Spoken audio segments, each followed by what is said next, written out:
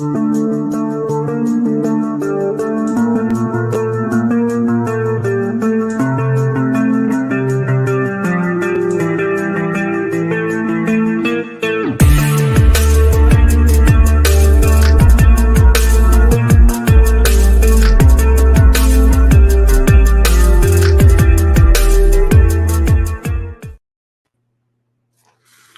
is up, ladies and gentlemen, fight fans, degenerates, gamblers? How is everybody doing this evening? Welcome to the very first episode of the Deadlock Podcast. You know the two of our faces very well.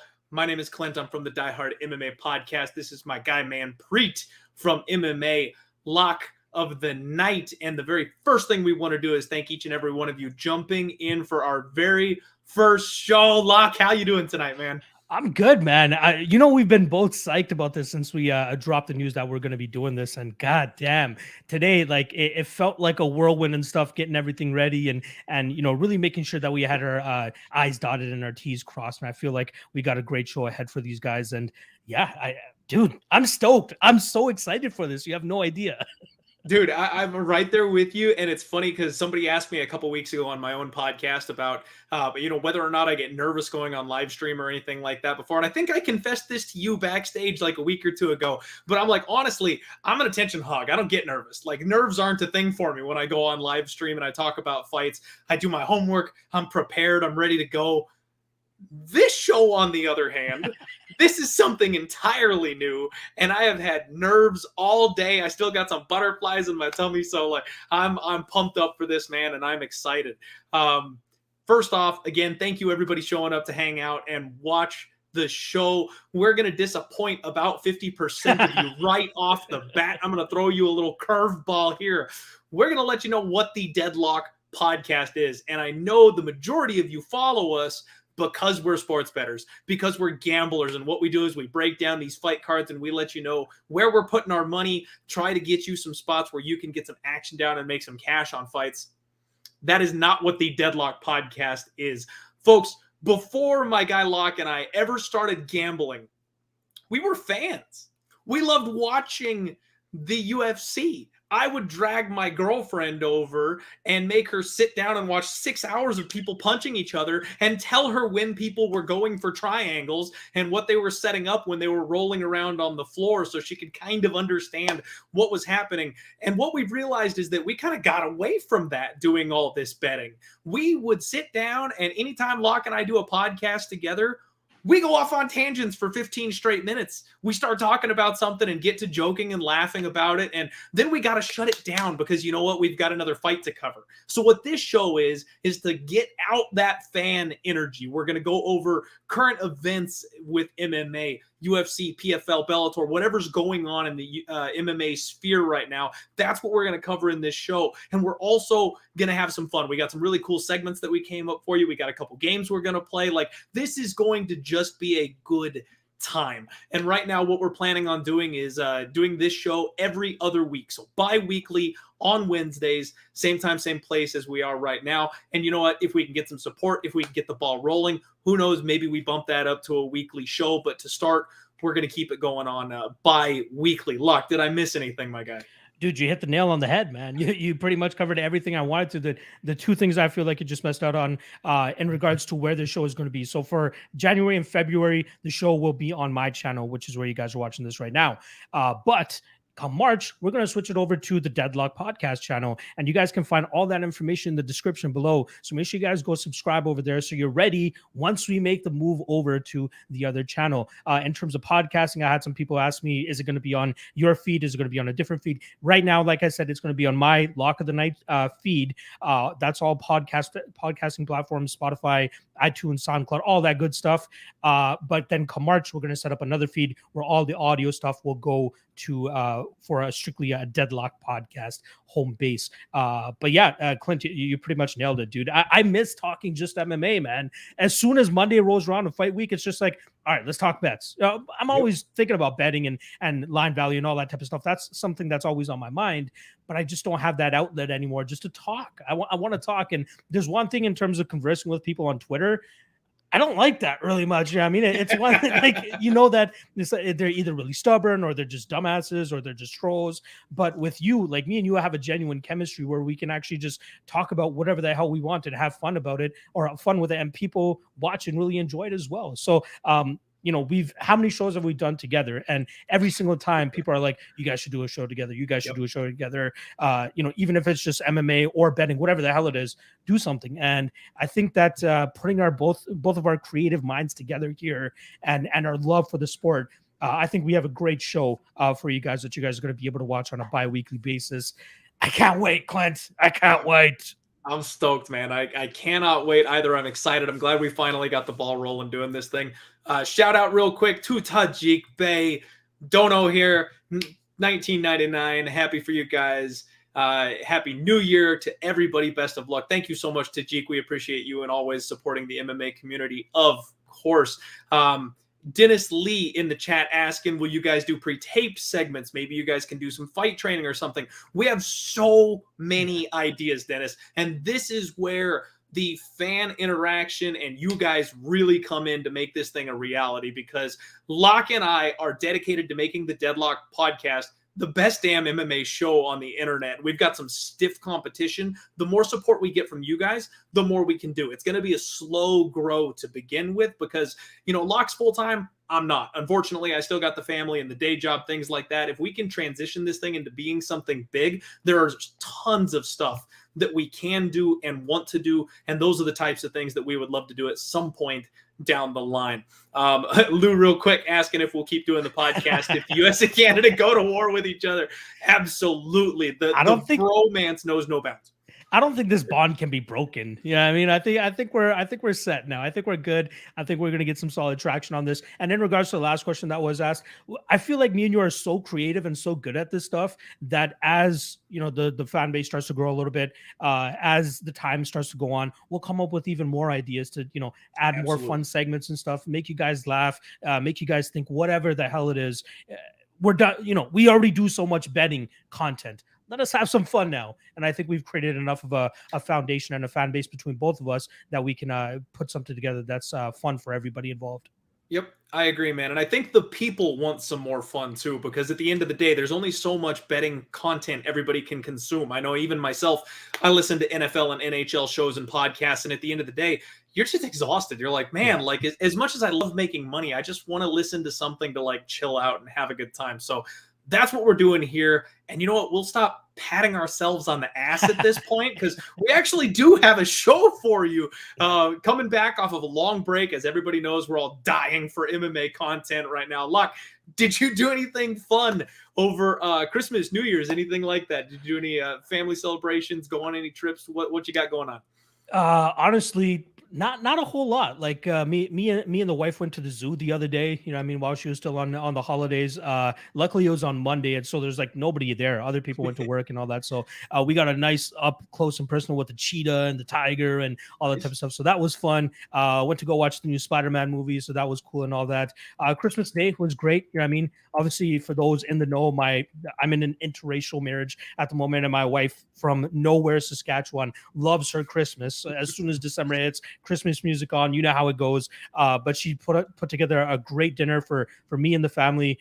We opened gifts together in the morning, all that type of stuff. So I was fully in the Christmas spirit during the holidays. But for most of the time, just sitting around watching Harry Potter movies with the wife and just kicking it with her, man. Because this thing can really be a grind, and when we're dedicating so much time to the MMA world, we have to kind of remember that we have significant others and our family as well to look after and to care for as well. So I was very happy to have that time and really I really enjoyed it, man. I'm sure you had a great time as well. You can tell me what you guys were doing over the holidays.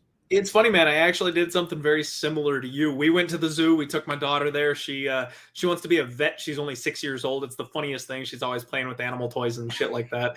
But we just kind of took it easy, chilled out. And it sounds like your wife and I would get along really, really well, because I'm the same way, man. As soon as December turned, you know what? My wife's a Halloween person and I'm a Christmas person. So like as soon as Halloween's over, it's a battle of whether or not I can play Christmas music during November because she wants to get by Thanksgiving before, and I'm ready to roll now. I'm fighting every single day to keep our Christmas tree up right now. Like the longer I can stretch it out, I'll take it every single day with that tree. I'll keep it up. I just took it down. Literally, I took it down like maybe 2 hours ago. So I'm sure my wife was a little bit bummed when she came home and noticed that the Christmas decorations were down. But it's what it is. We got to move on. We got a new year to look forward to. That's right. All right, fair enough. I do want to say before we move on with everything here, I asked you about it earlier. You're down, so just for you, I purchased myself a nice fine bottle. Yes, a Fireball. That's my guy. A Fireball. So what we're gonna do here, just to celebrate, the first episode. Hopefully kick things off in the right direction. People enjoy the show. Might as well get a little loose, right? Let's crack this bottle. You guys you want some ASMR right here? See, as you can tell, mine is already open. Again, not much of a Fireball guy myself, not much of a boozer myself, but is what it is here. I got my nice little Las Vegas shot glass that I got for my first ever trip to Las Vegas. Thought it would be apropos for this. Let's get that shot going, Clint. I'm all set. Rocking the Die Hard MMA shot glass. Here we go. We got to get some Deadlock podcast shot glasses in Hell here. yeah, Sure we enough. Cheers, my brother. And all right, hopefully cheers. This is the beginning of a very successful venture for us and obviously everybody else involved. Cheers. Agreed. Cheers. Ooh.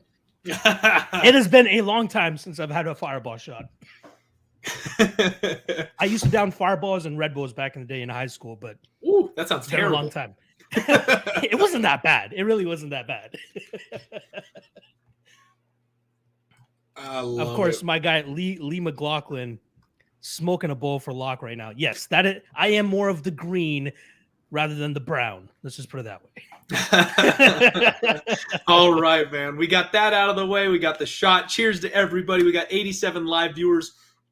Do us a favor. Smash that like button. If you're on social media, share this show out. Hit the retweet button for us. Let's get as many people in here live as we can.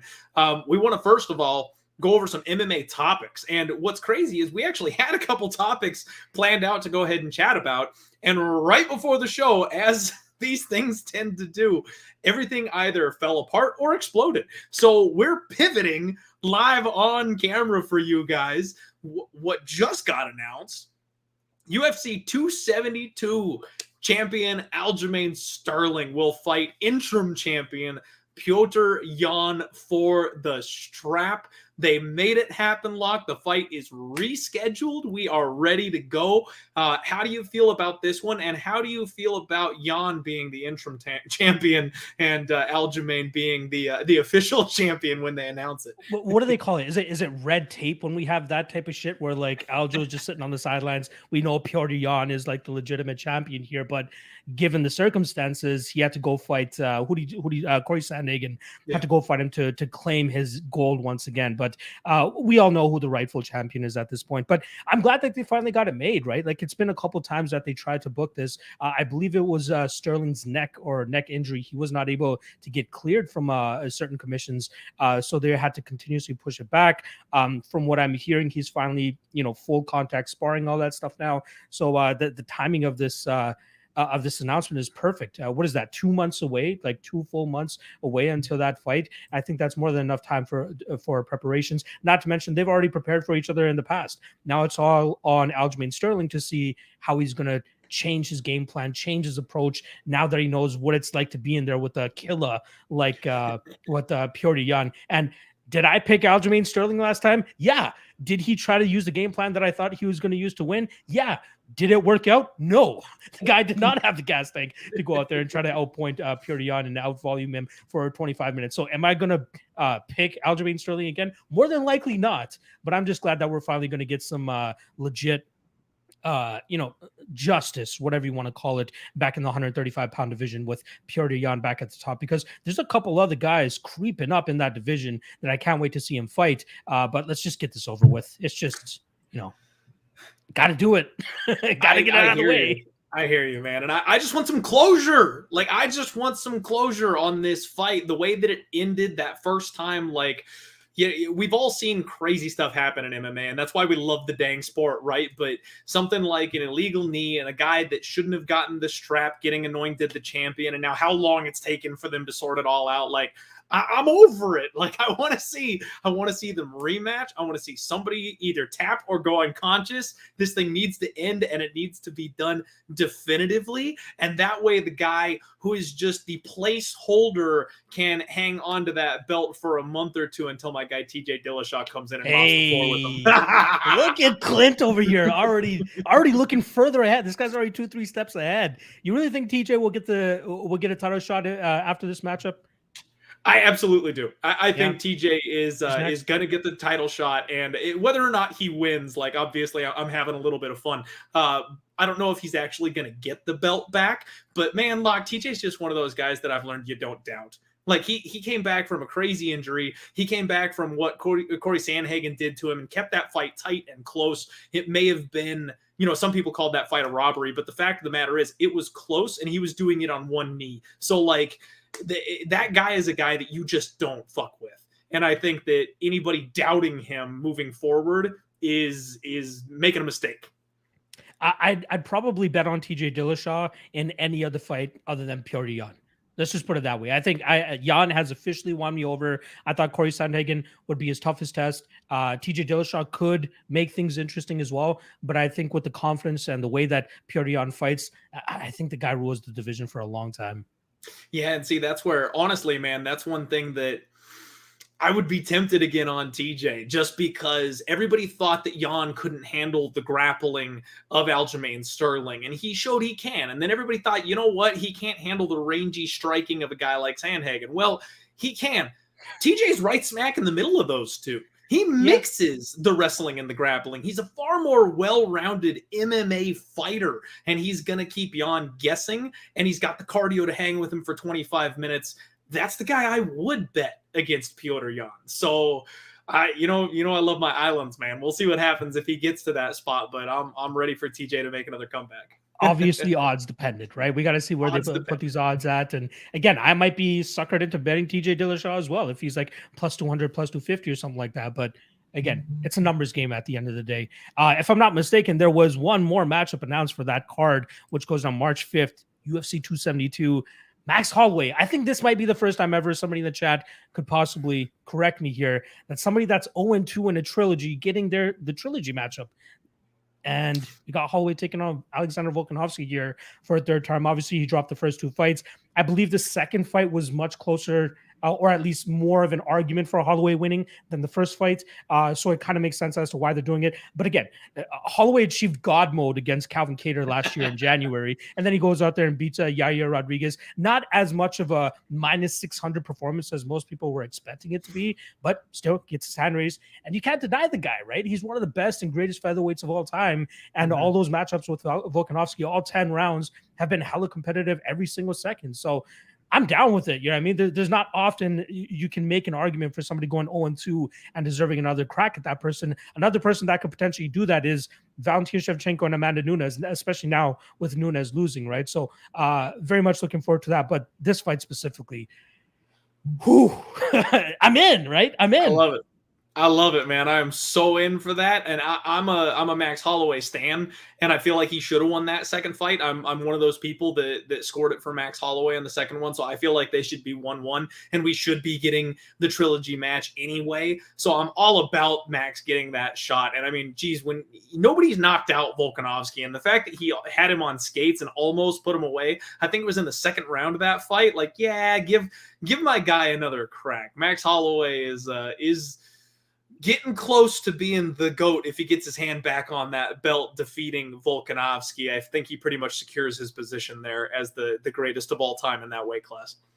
Yeah, the last question about this regarding that matchup is, what else do you do with Holloway, right? Like, he can go up to 155 and fight somebody up there, but his last trek to 155 didn't go the greatest against Dustin Poirier. Is it money fights if he loses this fight? Like, what is there left for Max Holloway to do? Just give him a fucking title shot. wait until Volkanovski retires and then take the belt from the next guy. Like that's he's young, dude. Like Max Holloway, it feels like he's been around forever, but he's not that old. So Volkanovski is the guy who's maybe gonna hang it up or move up a weight class or something. Max can just hang around, keep having fun fights, cashing checks, and then when your opportunity arises, spring on that title shot, because it's Volk and Max and then nobody. Like that gap between 1, 2, and 3 is massive in that weight class. So yeah, man, I don't know what else you do with Max Holloway, but like you mentioned, those fights have been super competitive, super entertaining every single time they put them together.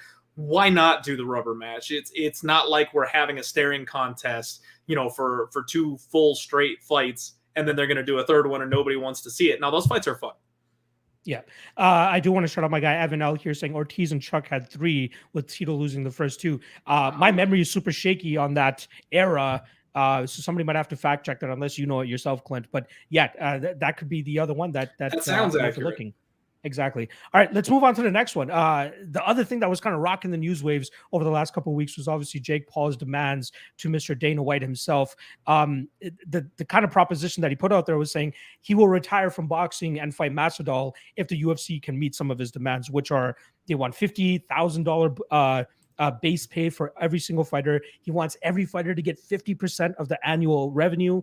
And then they also want long-term healthcare. And then he put out a bit of a call to action to the fighters, kind of just telling them to toughen up and grow some balls and try to, stand up for themselves essentially. But we've seen it kind of happen in the past, Clint. Do you remember the MMAAA? The Mixed Martial Athletes Association, and who was heading it? Who were the poster boys for that? Bjorn Rebney, TJ Dillashaw, George St. Pierre, Cain Velasquez, Donald Cerrone. And the reason I leave Donald Cerrone last is because it was hilarious. I plead for anybody that's watching this, Google Donald Cerrone Fighter Union. And the first 4 articles that pop up, the first one is Donald Cerrone can't wait to be the head of the Fighters Union, not scared of the UFC. Next one, Dana White explains Donald Cowboy Cerrone apologizing to him and backing out of the fight. Like, dude, Cerrone, chill out first and foremost. Yeah, I mean, he's literally all talk at that point. And then as soon as the boss comes knocking, he's like, "Hey, dude, you forgot all those bonuses we gave you. You forgot all those fight of the nights, performance of the nights, knockout of the nights that we gave you. And now you're coming against us." And he's like, "Oh, my bad, Dana. My bad, Dana. My bad." And then he backs out of it. And then where's the MMA at? Nowhere. They're nowhere. They closed up shop just as every other one closed up shop. I think Jake Shields was a part of one. Kong Lee was a part of one. Like, there were so many that popped up that nobody's going to really get behind the stuff anymore. The only person that can have any type of pull here is the Irishman, the Conor McGregor. I got a little bit of a plaque up here when I went to go watch him knock out Jose Aldo. But that's the only guy that can do anything. And he's chilling on his Lambo yacht right now. He doesn't give a fuck. He doesn't care. He's making racks right now. Anytime he steps back into the cage, he's fighting and he's making a ton of money. Why does he care about what the other guy's making? He does not. I forgot who it was. Jake Paul. Actually, it was Jake Paul that started tagging fighters under that post. One of the names that he put, and somebody pointed it out, Rose Namajunas. What the fuck is Rose going to do? What is Rose going to do? That's a great question. Right? Again, I think it's nonsensical. I think it's just Jake Paul getting his name out there. He knows these demands cannot be met. If I'm not mistaken, Dana even talked about how one of the main guys that works for Jake Paul used to be the accountant or chief financial officer over there at the UFC. That guy knows that it can't be done, yet they still put out so they go look good. They get some support from the fighters. But at the end of the day, we're going to close up shop. We're going to move on, and we're going to continue watching every single UFC card like we do, and the fighters are going to continue to get underpaid. The only thing that will fix this is if Conor does it, or if there's another successful MMA promotion that will do the 50-50 revenue split, all that type of stuff. But they're going to have to go through the first 4 or 5 years of not making any money, making less money than they've ever made in their life. Yep. And then they'll eventually start making money. But I don't see it happening, Clint.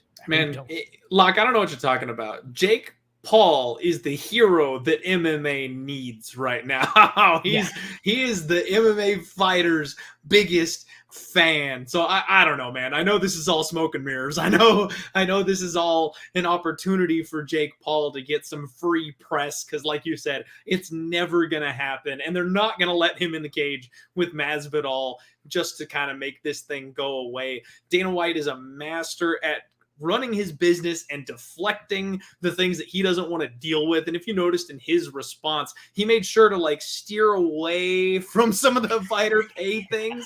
And he's like, I said that you had to get drugged. Like he turns it back on Jake. But Dana White is a politician. I know the man is a fan of Donald Trump. I feel like they've had a couple of training sessions together because the way that he deflects those questions, it's masterful, man. Dana White knows every single move that he's making when he's on camera or on the mic. So, good on him. But yeah, I hope fighter pay goes up. I hope some people do rally behind Jake Paul. If I'm being serious, like I honestly hope that some people try to take another swing at it. The unions, they don't work, and I think that honestly the turnover of MMA fighters is a little too fast because you've got such a small window to be on top. We don't have that many GSPs. We don't have that many Anderson Silvas. A lot of guys touch gold and then they're gone the next year because it's hard enough to become a champion. They always say it's even harder to stay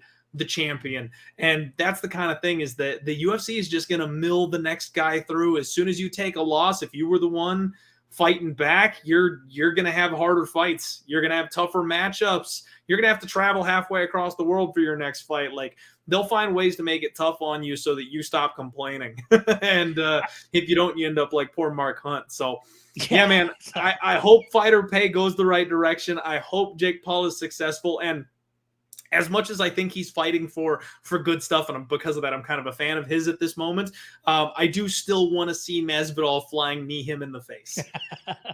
That would be a great sight, but I don't think it's going to happen. I really don't. Like, again, kind of going off of what you were talking about, the only guy that can take a loss and still have some heat and some fanfare behind him is Conor, right? Like, more often than not, if you take a loss, you're done. That's it. Like, everybody starts giving a shit about you. One other guy that could... Actually, he's not even going to make things interesting, but he will create a little bit of a ripple if it does happen, is Francis Ngannou. That's kind of like the other fighter that's, causing some disruption with the UFC. Obviously, his management has really been difficult to work with, apparently, with the UFC. It could be vice versa, depending on how you're looking at it. But it's going to be interesting to see what happens with Francis Ngannou after this fight with Ciryl Gane. Obviously, I think a lot of people are expecting Ciryl Gane to win that fight. But if Francis loses the fight, I believe it's the last on his contract. He's able to leave if he wants to, but obviously he's not going to have that hype and that crazy aura around him coming off of loss. And I don't think he'll have as much pull after that. I'd be interested to see if he actually ends up leaving the UFC and goes to, wherever the hell else, Bellator, try to make some more money or something like that. But go to PFL, be the new Kayla Harrison. You're guaranteed $1 million for the next 3 years in a row. Like, who's going to touch Francis Ngannou in PFL? That was our thoughts, Clint. For every single UFC fighter that made the jump to PFL, it's never really worked out, has it? No, but when has a champion jumped to PFL, Locke? It's always been people on the skid, people on the decline, people looking for softer matchups that weren't quite there yet. You give me Francis Ngannou in the PFL, and I guarantee he goes back to the highlight reels, like when he took out, poor Overeem's head that's still in the third row for somebody. They've tried to put it. They got NASA on it. They got everybody on it. Nobody can find it. So is what it is. Overeem is back, though. I'm not sure if you saw that clip of him training. Overeem is back. He found his horses again. All he had to do was get away from USADA, and Overeem is right back in the game, hanging out with Vitor Belfort and everything. Exactly. All right, man. So I think we covered most of the current running MMA topics, besides maybe, Diaz Poirier. That was the other one that we were supposed to chat about, and it fell apart. Like, Locke, what is it going to take for these guys to fight? They've been, that there's that video on the internet where they got like the dogs like all barking like they're going to attack each other, and it's an automatic fence that like slowly slides open, and then they all just kind of chill as soon as there's nothing between them.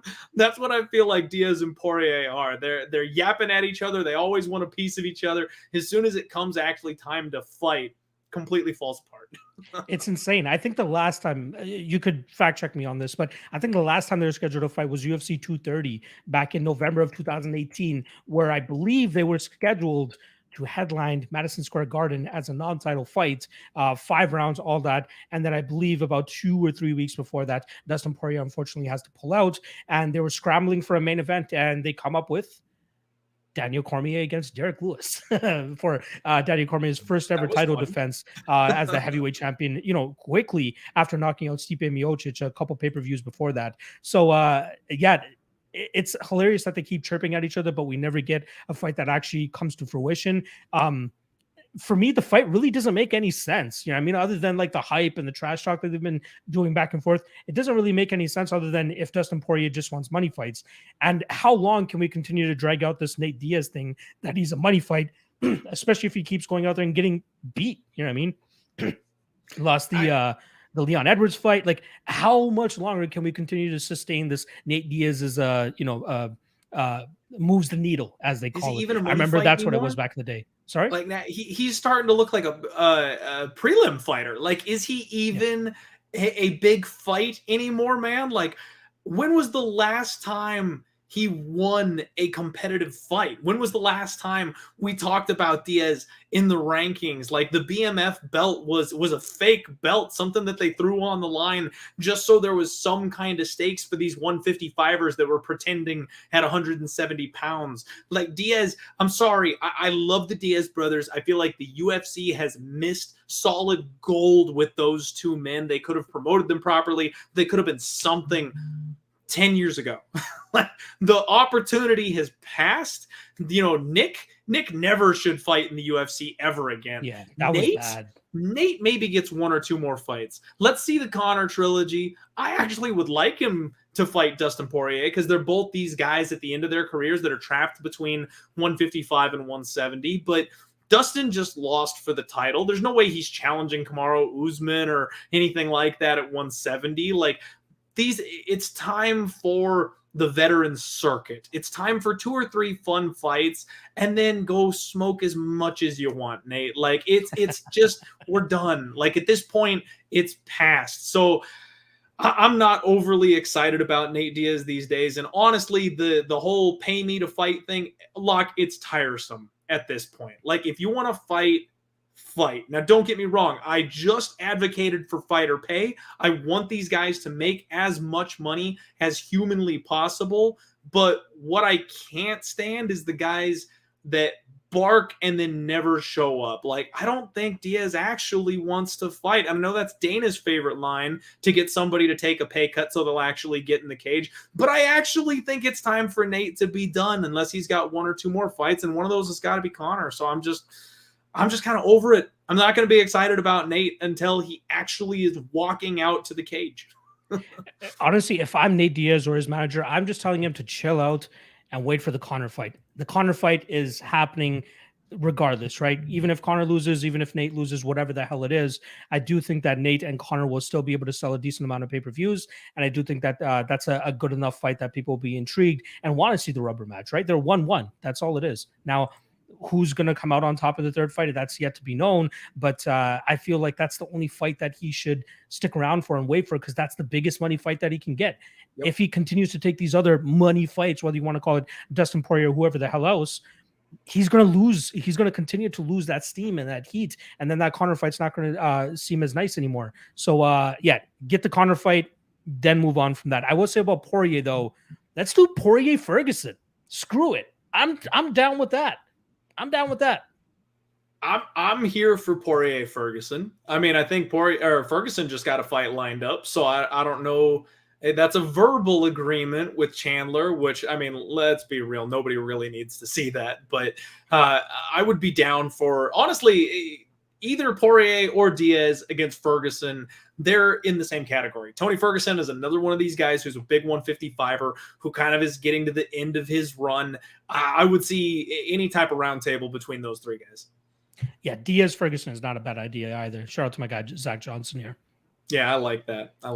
All right, everybody, that wraps up kind of our chat on current events. And what we have is our very first segment for you to chat about, one that I personally am very, very excited about. brace yourselves for Fighter Stonks.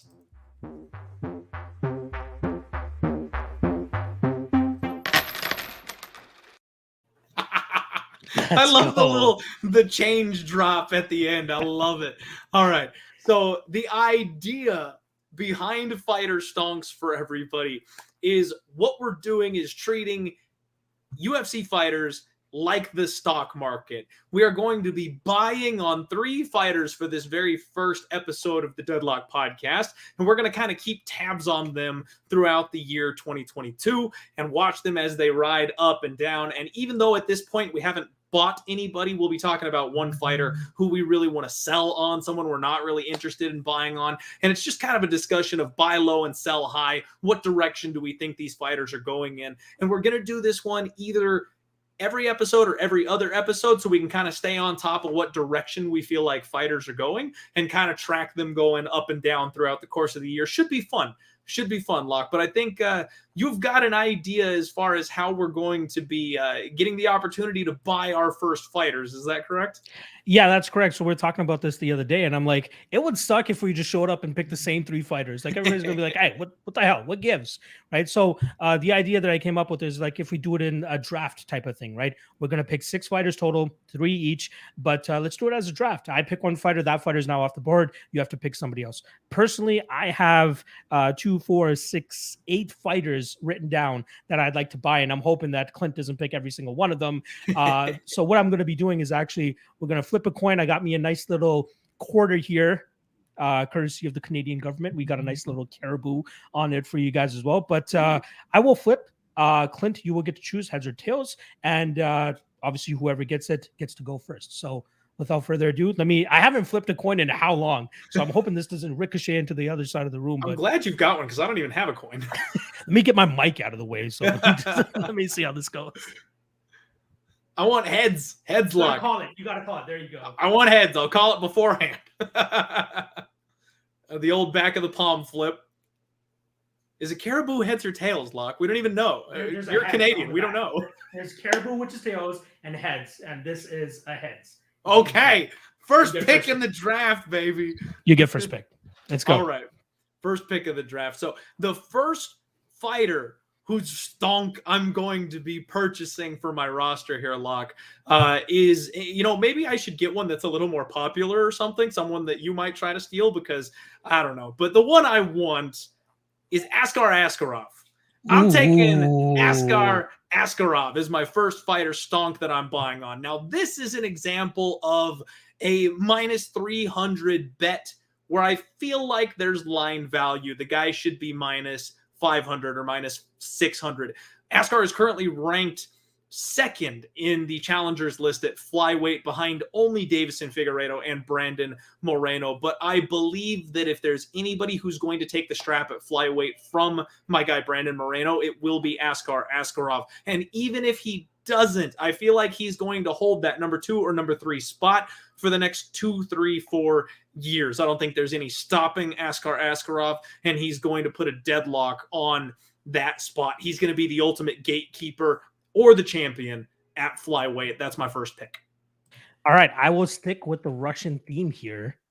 I'm actually going to go with my guy, Magomed Ankalaev. I've been a big fan of his since he's come into the UFC. Obviously, kind of stumbled in his debut for the last second of that fight against Paul Craig, where he gets tapped out, but he was pretty much winning that fight, was ready to take home that decision victory. Paul Craig does what Paul Craig does and chokes him out there. But since then, has a kind of flawless, right? Like he's not the most exciting fighter. Sure, he knocks out Ion Kutalaba and has kind of boringish decision fights against guys like Nikita Krylov. But the guy has it, man. He's very technical. He can fight properly out of both stances. Decent takedown game if that's where he needs to go. But his bread and butter is that striking game. And good Lord, is he lethal with it. So I'm very big on Ankalaev here. I even tweeted out a little bit earlier saying that I believe he will be the champ by the end of this year. But we'll see how active the champions remain here, right? We got Glover and Yuri Prochazka coming up. I'm not even sure if that's announced, but I'm sure whoever wins that fight, hopefully they stay active enough. And hopefully Ankalaev, I believe he's scheduled to fight Santos in March. If he wins that fight, I think he gets a title shot, and I think we see him capture the title after that as well. Whether it's Glover Teixeira, whether it's Yuri Prochazka, they're going down, and Ankalaev is going to win that fight regardless. What do you got next?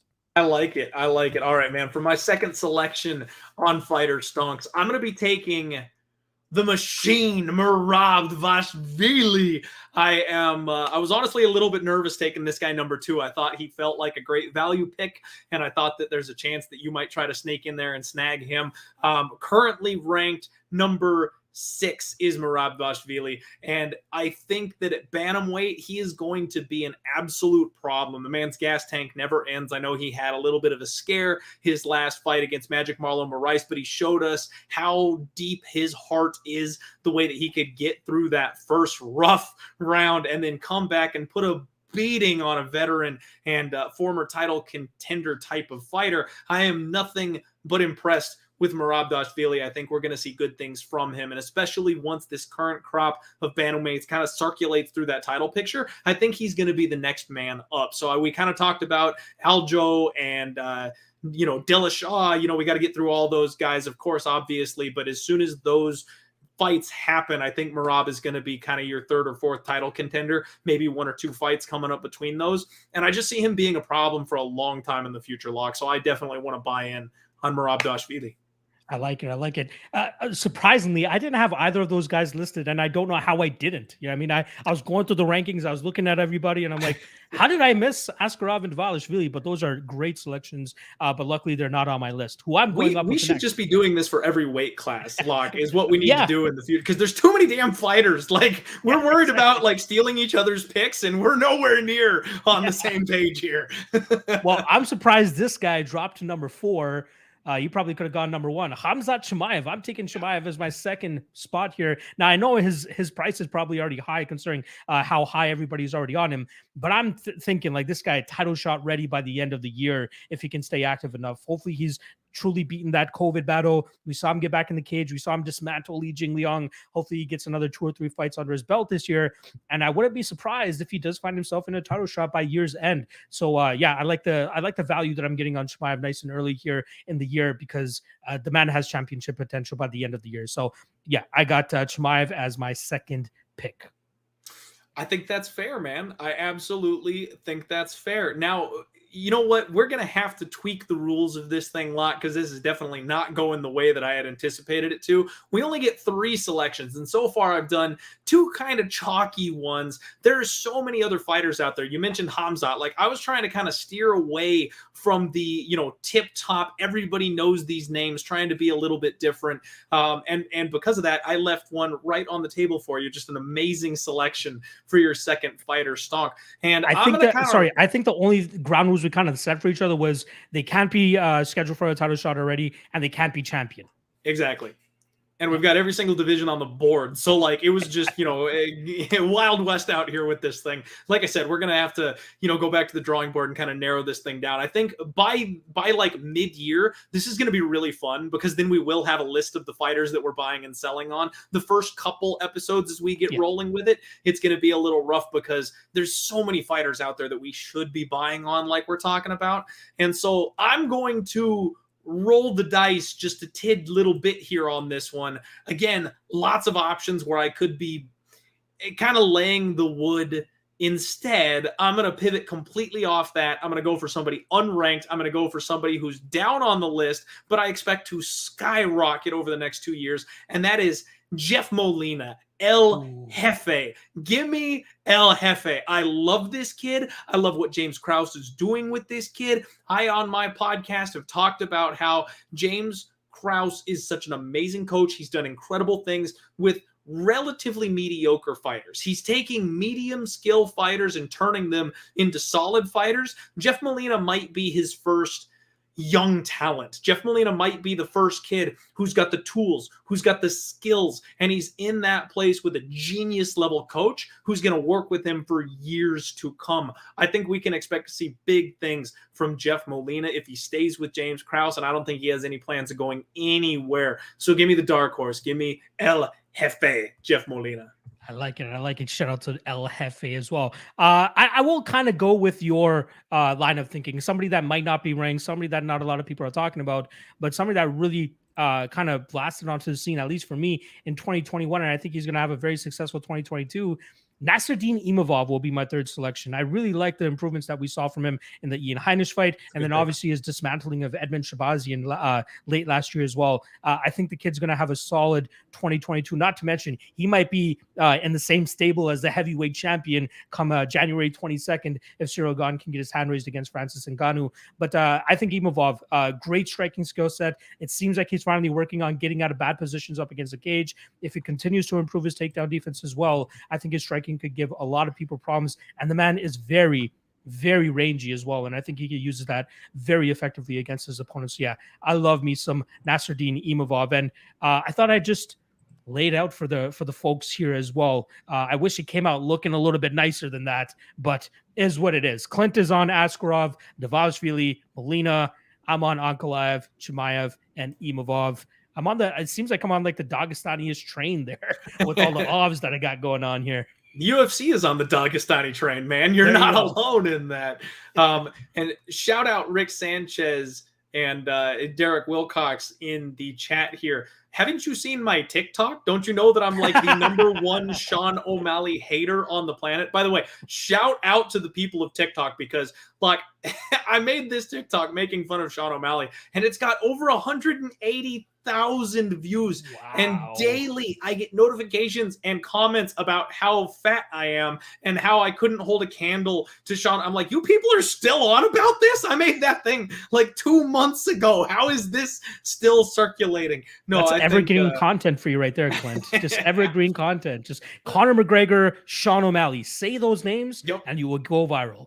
I'm just going to shit on Sean O'Malley every chance I get, regardless of how I actually feel about him, because it's good for clicks. No, so next up, what we've got to do is we're going to sell on one fighter. And like I said last time, this is more of a stock market concept. Obviously, we are actually buying on fighters, keeping track of the fighters that we're buying on, and we can maybe sell on them later on down the road. But for the sake of conversation, we are going to sell on a couple of fighters each show to make sure we can kind of talk about it. And Locke, why don't we pass it over to you? Why don't you sell first? Who you got that you're waving the white flag on?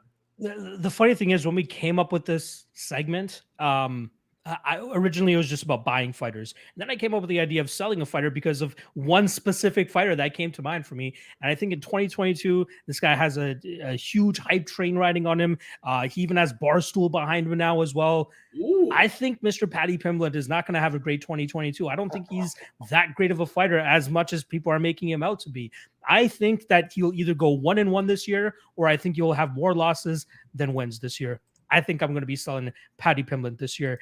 I think people are just going to be a little bit too, they'll know what I'm talking about once this guy starts stepping in the cage against like legit competition here.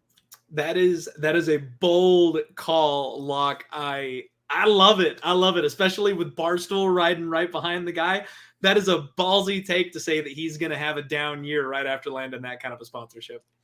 That's why he's as high as he is right now. The guy just has everybody on his coattails right now. But I think that once he starts losing, which is not out of the possibility, like the guy, he leaves a lot of openings to get hit and to lose fights.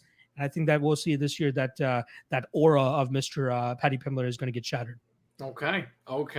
I want to shout out my guy Evan L in the chat real quick. Blanchfield and Marina.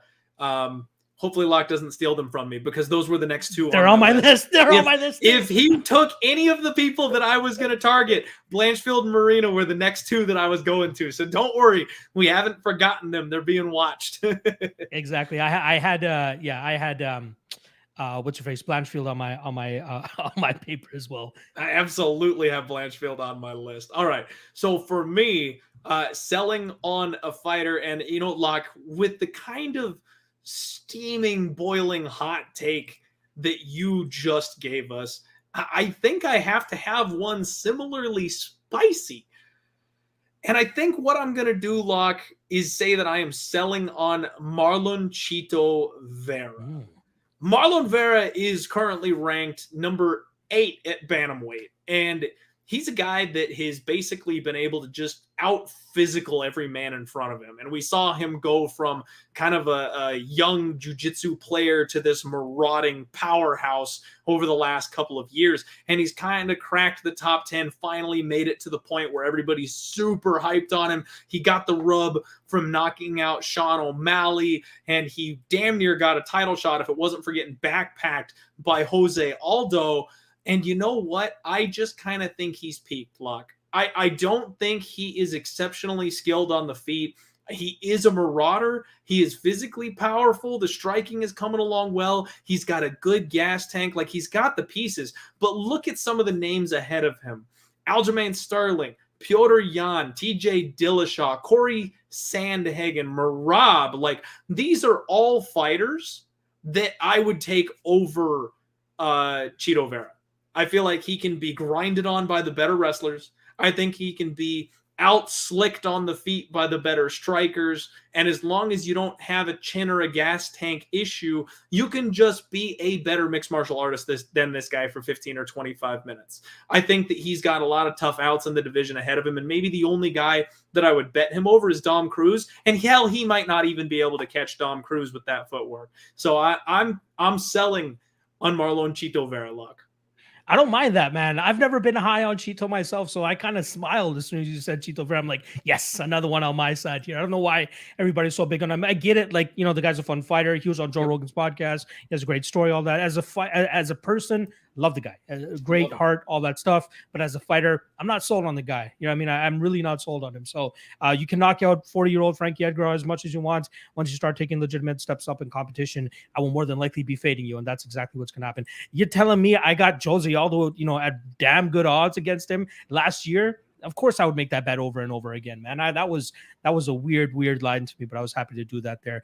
So yeah, that brings an end to the Fighter Stonks segment, because we got two more segments that we want to share with you guys. So we're gonna rifle on through them for you guys. Next up, we got something that you guys would probably appreciate more, something that you guys came here for first, and then we're disappointed. But I think we got something here. Let's get into it.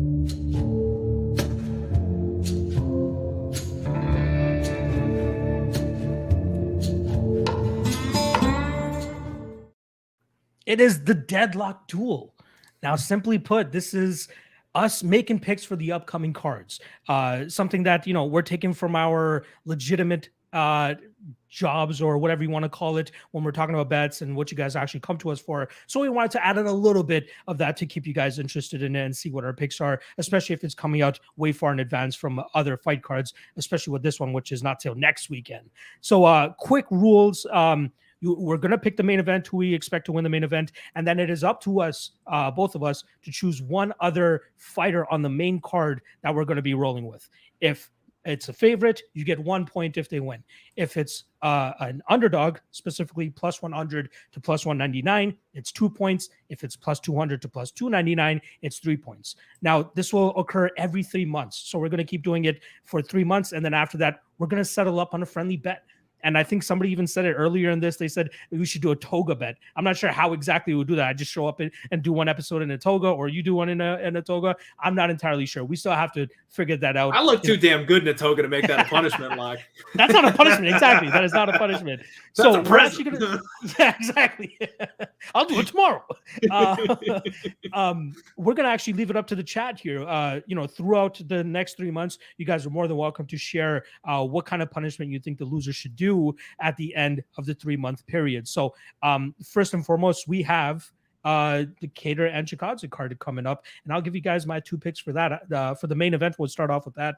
I'm going to go with Giga Chikadze. I'll take the 1 point on him if he takes the win there. Stylistically speaking, I just think he's bad for Kattar here. Kattar has shown issues with dealing with guys that kick a lot, and we got a guy in Chikadze here whose specialty is kicking, whether it's to the legs or to the body. I think he'll do a damn good job of keeping the boxing to a minimal here for Kattar, which is where he thrives. And then staying at range, Chikadze should be able to pick him apart, which is why I'm going to take Chikadze here as the favorite. and for 1 point. And my other fighter, I'm trying to find an underdog that I really like here, but I can't do it on the main card. So I'm going to go with Katlyn Chookagian. I feel pretty damn good about her in this spot. A rematch where she's going to be going up against Jennifer Maia, a fight that took place at UFC 244, where she came out with a unanimous decision win. It hasn't been that long since they fought, and I don't think that neither woman has made a huge progression or regression in their skill set to make me think that this fight's going to go any different. So I'm going to go with Katlyn Chookagian and Giga Chikadze as my 2 deadlock duel picks. Clint, what do you got? All right. So first off, just to kind of recap, we're going to both be picking the main event and then 1 fight on the main card other than that. So it behooves me, by the rules of the game, to not pick the same fight as Locke unless I'm going head-to-head with him to take the dog to get a much bigger point swing so that we're not just kind of tying up and trading points back and forth if I want to win the contest. Like Locke said, make sure, now I know a lot of you are in the live chat right now, but come back after the show and put it in the YouTube chat or the comments in the YouTube channel so we can go back and read through your ideas of what our punishments and things like that will be. For the main event, I'm not done with my research yet. I got kind of a weird feeling on this one, Locke, but I'm going to agree with you on Giga Chikadze. I think the line might be a little bit wide when we go back and talk about betting next week and things like that. I'll have some more things to say about this one, but at the end of the day, I think the Georgian Warriors role, I think Giga Chikadze probably gets his hand raised. So I will agree to you on that one, and we'll just be basically washing on that particular pick. For my second pick, I am going to go to a guy that I just can't get enough of, Locke. And kind of like you, I'm struggling with underdogs on this first one. Got to finish my research. I'm sure I'll find a few. But give me Raw Dog. Give me Brandon Royval. I fully expect him to go out there and live up to my personal expectations for him. This is a championship caliber fighter, and only the very elite of the division are going to stop my man. And as much as I think Rogerio Bontorin is a tough and durable opponent, he's not the elite of the division. I think Raw Dog gets his hand raised. That'll be my second pick for the contest. I like it. I like it. I was going to pick Raw Dog as my other selection as well. If you had gone first and picked somebody else, I probably would have gone with Raw Dog. But I do like Chookagian a little bit more than Raw Dog in this situation. So I'm glad for that. So for those keeping score, we both got Giga. That will be a wash no matter how that goes. Now I'm on Chookagian and he's on Royval. And we will rejig the scoring in the next episode, which will be 2 weeks from now. All right. Now the last segment that we got for you guys. I'm very excited about this one, and I can't wait to get into it. Let's do it.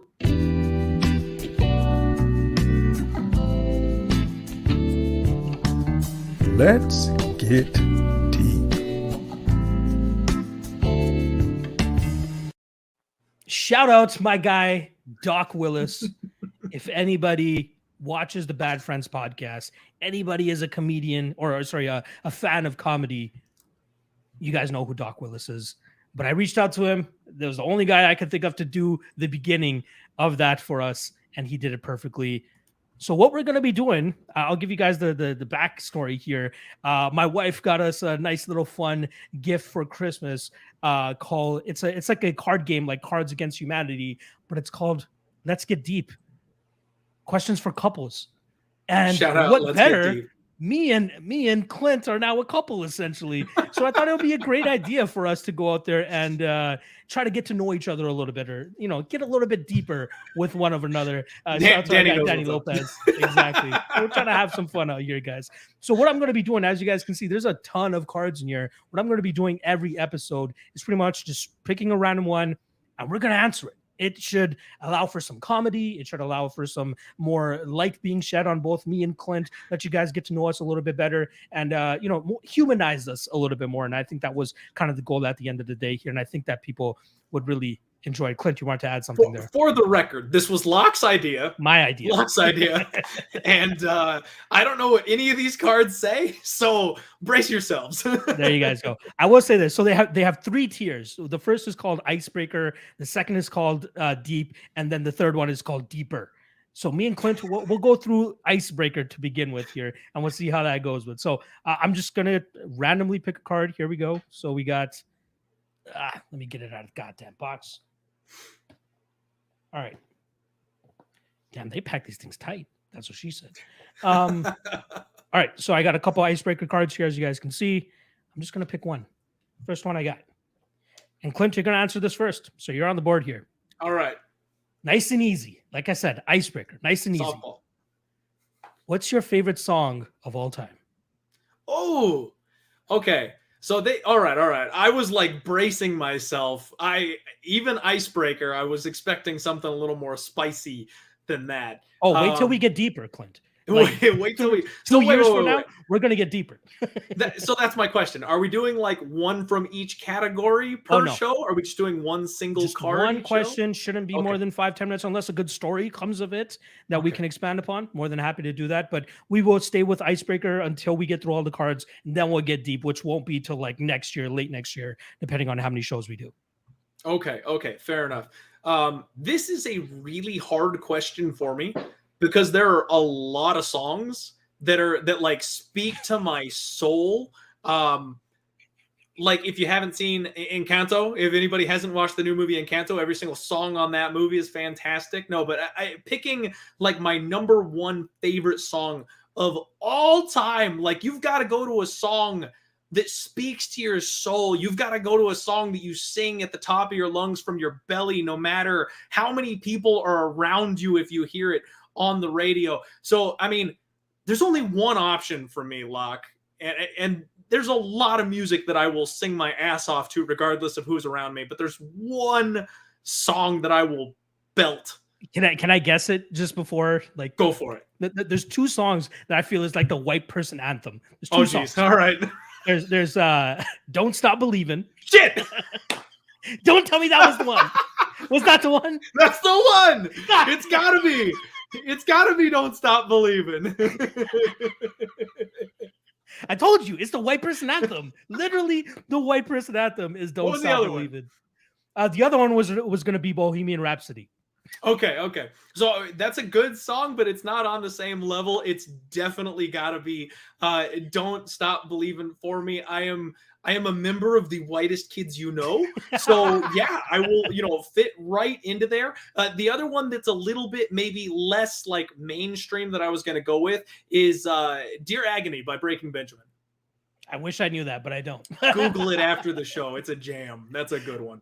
I'll say this. When it really occurred to me that Don't Stop Believing is the white person anthem is when I used to work for the Score Fighting series, and Josh Hill, you guys know him, he used to be on the Ultimate Fighter, now a Bellator fighter. He always used to come out to that song, and he would, sometimes main event the card. And anytime that song would start, the whole crowd, whether they were into the show or not, just starts belting it out, just like you're saying. So that kind of tipped me off to it. It's the other thing it does for me though is not necessarily just white, but Vegas. If you ever go to Vegas and Don't Stop Believing comes on, the casino shakes. The other one is Sweet Caroline. Everyone will sing to Sweet Caroline in Vegas. Bum, bum, bum. There you go. I just like you, I had a very tough time. That there's three songs that I settled on. I can't settle on one. There's three songs that I love equally as much, and I will still sing from beginning to end, word for word, at the top of my lungs all the time. First, Power Trip by J. Cole and Miguel. If anybody knows that song, love that song. Secondly, Childish Gambino, Redbone. If anybody knows that song, shout out to you guys. And thirdly, I'd have to go with Jet Fuel by the late, great Mac Miller. For anybody that loves them, Mac Miller. Clint, that look on your face says you have no idea what any of those songs are. Not a single one of them. Clint, my goal for this podcast is to urban you up a little bit. You know what I mean? Get you with the cool kids, sit you over at the cool kids table and get you up to speed with what's hip nowadays. Or, back when I was growing up too in high school and stuff like 10 years ago. Locke, I really appreciate that because I was about as whitewashed growing up as it got. Like, I could still probably recite to you Weird Al's Albuquerque from start to finish. Like, that was my music. I know nothing. So yeah, urban me the hell up, man. I'm here for it. And I'm not gonna return the favor. I will not try to rub my whiteness off on you. That's what my in-laws are for. Anytime I go out to Saskatchewan, I told you, I think I've told plenty of people this. I've even shared a picture of of it. I did a podcast in it. My mother-in-law's shrine to Weird Al. She has a whole room dedicated to him where she has like a whole wall full of his album covers. She has like an accordion, whatever the hell that is, signed by him, all that stuff. So yeah, I get enough of my whiteness whenever I go out there to Saskatchewan and enjoy my time over there. I love it just as the same growing up in a predominantly brown area up here in the Toronto area. So yeah. See, it wasn't that bad. Going into this, you look like you were like going to share your deepest, darkest secrets. We'll get there eventually, but not this early. Gotta save a little bit of a tease for down the road, right? Exactly. I like it. Locke, that was fun, and I'm honestly really proud of us. We only went about 3 minutes over stream. We started a couple minutes late, so technically we're over by about 5 minutes or so. We want to keep this bad boy down to about an hour for easy listening for the people. But that was a pretty awesome first episode, Locke. My face hurts from smiling and laughing throughout the show, which means I feel like we did a pretty good job. Dude, I'm right there with you, and it seems like the chat is loving and eating it up too, which is kind of like indicator number one is this show going to work or not? And just based on what these guys are saying, I think it's going to work, man. I think they enjoy the segments and kind of our banter back and forth. And we just have great chemistry, right? Like whenever we do streams, man, it just feels nice and easy. I know we're both nervous going into this, but as it started rolling, as we started getting through each segment and stuff, it felt like it was easier and easier. And the next time we step into this chair, which I believe was going to be Wednesday, January 19th at 7 p.m. Eastern and 4 p.m. Pacific time, I think we won't have those butterflies going into it. I think we're just going to look forward to having another great show and just chopping it up and shooting the shit. Nailed it, man. The first one, ripping off that Band-Aid, is always the tough one, and definitely eased into it as we started chatting. So I very much enjoyed the first show. I hope you did as well. Everybody in the chat, thank you so much for showing up and hanging with us for the first episode of the Deadlock podcast. If there's anything that you really liked, make sure you let us know in the comment section of this YouTube video. If there's anything that you want us to log away for future ideas, make sure you post that down there below. And of course, give us those punishment suggestions so we know what embarrassing thing you want to see us do when we lose on the Deadlock duel. I will say this. I have a very bad gag reflex with eating weird shit, like drinking shoeys, all that type of stuff. You know what I mean? But like, I saw somebody suggest shoeys when we brought up the thing. I'm like, nah, I'm not drinking beer out of shoes. I'll leave that to the other people. So if anything includes eating or drinking something nasty, count me out. Let's try to keep out that type of disgusting stuff. I am 1,000% with you. Let's kibosh the food. We're not eating or drinking anything nasty. I don't need to be sick for the next 3 days after doing the show. And my boy Boston Nick has these shoeys down already. I don't need to encroach on his territory. So anything not food related. I'm right there. Awesome, man. All right. Well, that's the show, folks. As always, you can find us both online. I know myself, Locke as well, Instagram, Twitter, YouTube. We've got all the different outlets. I'm at Die Hard MMA Pod. And of course, the Die Hard MMA Podcast will be going ahead as planned, as well as Locke shows. This is not taking the place of any of our content. This is a new additional show that we're going to be doing for you folks. So hope you enjoyed that. Give us a follow. Locke, tell them where they can find you as well, and we'll wrap this bad boy up. Yeah, if you're watching this, you already know where to find me because we're already on my channel. So if you guys haven't already, please do hit that subscribe, hit that like. And then I do have our social medias tagged in the description below as well. Like Clint said, you guys can find us on Instagram and Twitter. For me personally, it's at MMA LOT on everything. Me and Clint both changed our profile pictures yesterday, almost at the same time. And I think it's throwing everybody off because they're just looking for that white and black for Clint, and they're looking for that gold and black for me. But now you guys got to see our ugly mugs all over Twitter as well too. So make sure you guys hit us with the follow up there. And most importantly, make sure you guys check out Deadlock Podcast, all of that stuff. Link is in the description below. Subscribe to the new channel, which we'll be moving over to in March. And then obviously the Twitter and Instagram accounts. I think we had 260 followers on Twitter before we did the first show. And we barely tweet off that account right now. So appreciate everybody that showed the initial support there. And we hope to grow this into a much bigger, wider audience and just have more and more fun, hopefully on a weekly basis if this continues to take off. But I got a damn good feeling after this first episode. Deadlock Podcast, 1,000 years, 100 episodes, Deadlock Podcast. Let's go. Where's my Rick and Morty fans in the chat? We did not settle on an outro or a saying or a slogan or anything like that. So One I day have we no will. idea how to end this. One day we will. So I'll leave it up to your geniuses. You're the better guy with the vocabulary and all that shit. Let's leave it to you. You know what? Let's wrap this bad boy up. Tie your shoelaces, wipe your asses. We'll see you next time on the Deadlock Podcast.